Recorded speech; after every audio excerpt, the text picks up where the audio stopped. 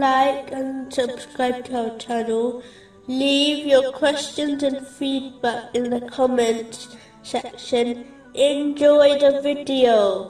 Moving on to chapter 88, verses 23 and 24. However, he who turns away and disbelieves, then Allah will punish him with the greatest punishment. It is important that a person does not adopt a stubborn mentality. This will prevent any good advice penetrating their heart. An open mind is required before a person can accept and submit to the truth in both religious and worldly matters. One should not adopt the mentality of some who make their mind up beforehand about a matter and then search for evidence to support their belief. If they cannot find any evidence, they simply intentionally misinterpret information in order to fit their ideals. This was the attitude of many of the non-Muslims of Mecca, who predetermined their belief and only debated with the Holy Prophet, peace and blessings be upon him,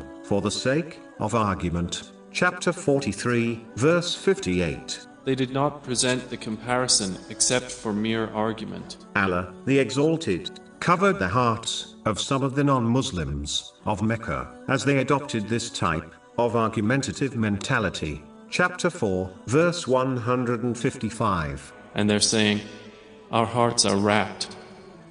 Rather, Allah has sealed them. A Muslim should not behave as if they already possess all the answers, as this only leads to the bias mentality discussed. A Muslim should therefore adopt an open mind and accept the truth when it is supported by strong evidence, even if it is from someone they dislike. This applies to worldly and religious matters.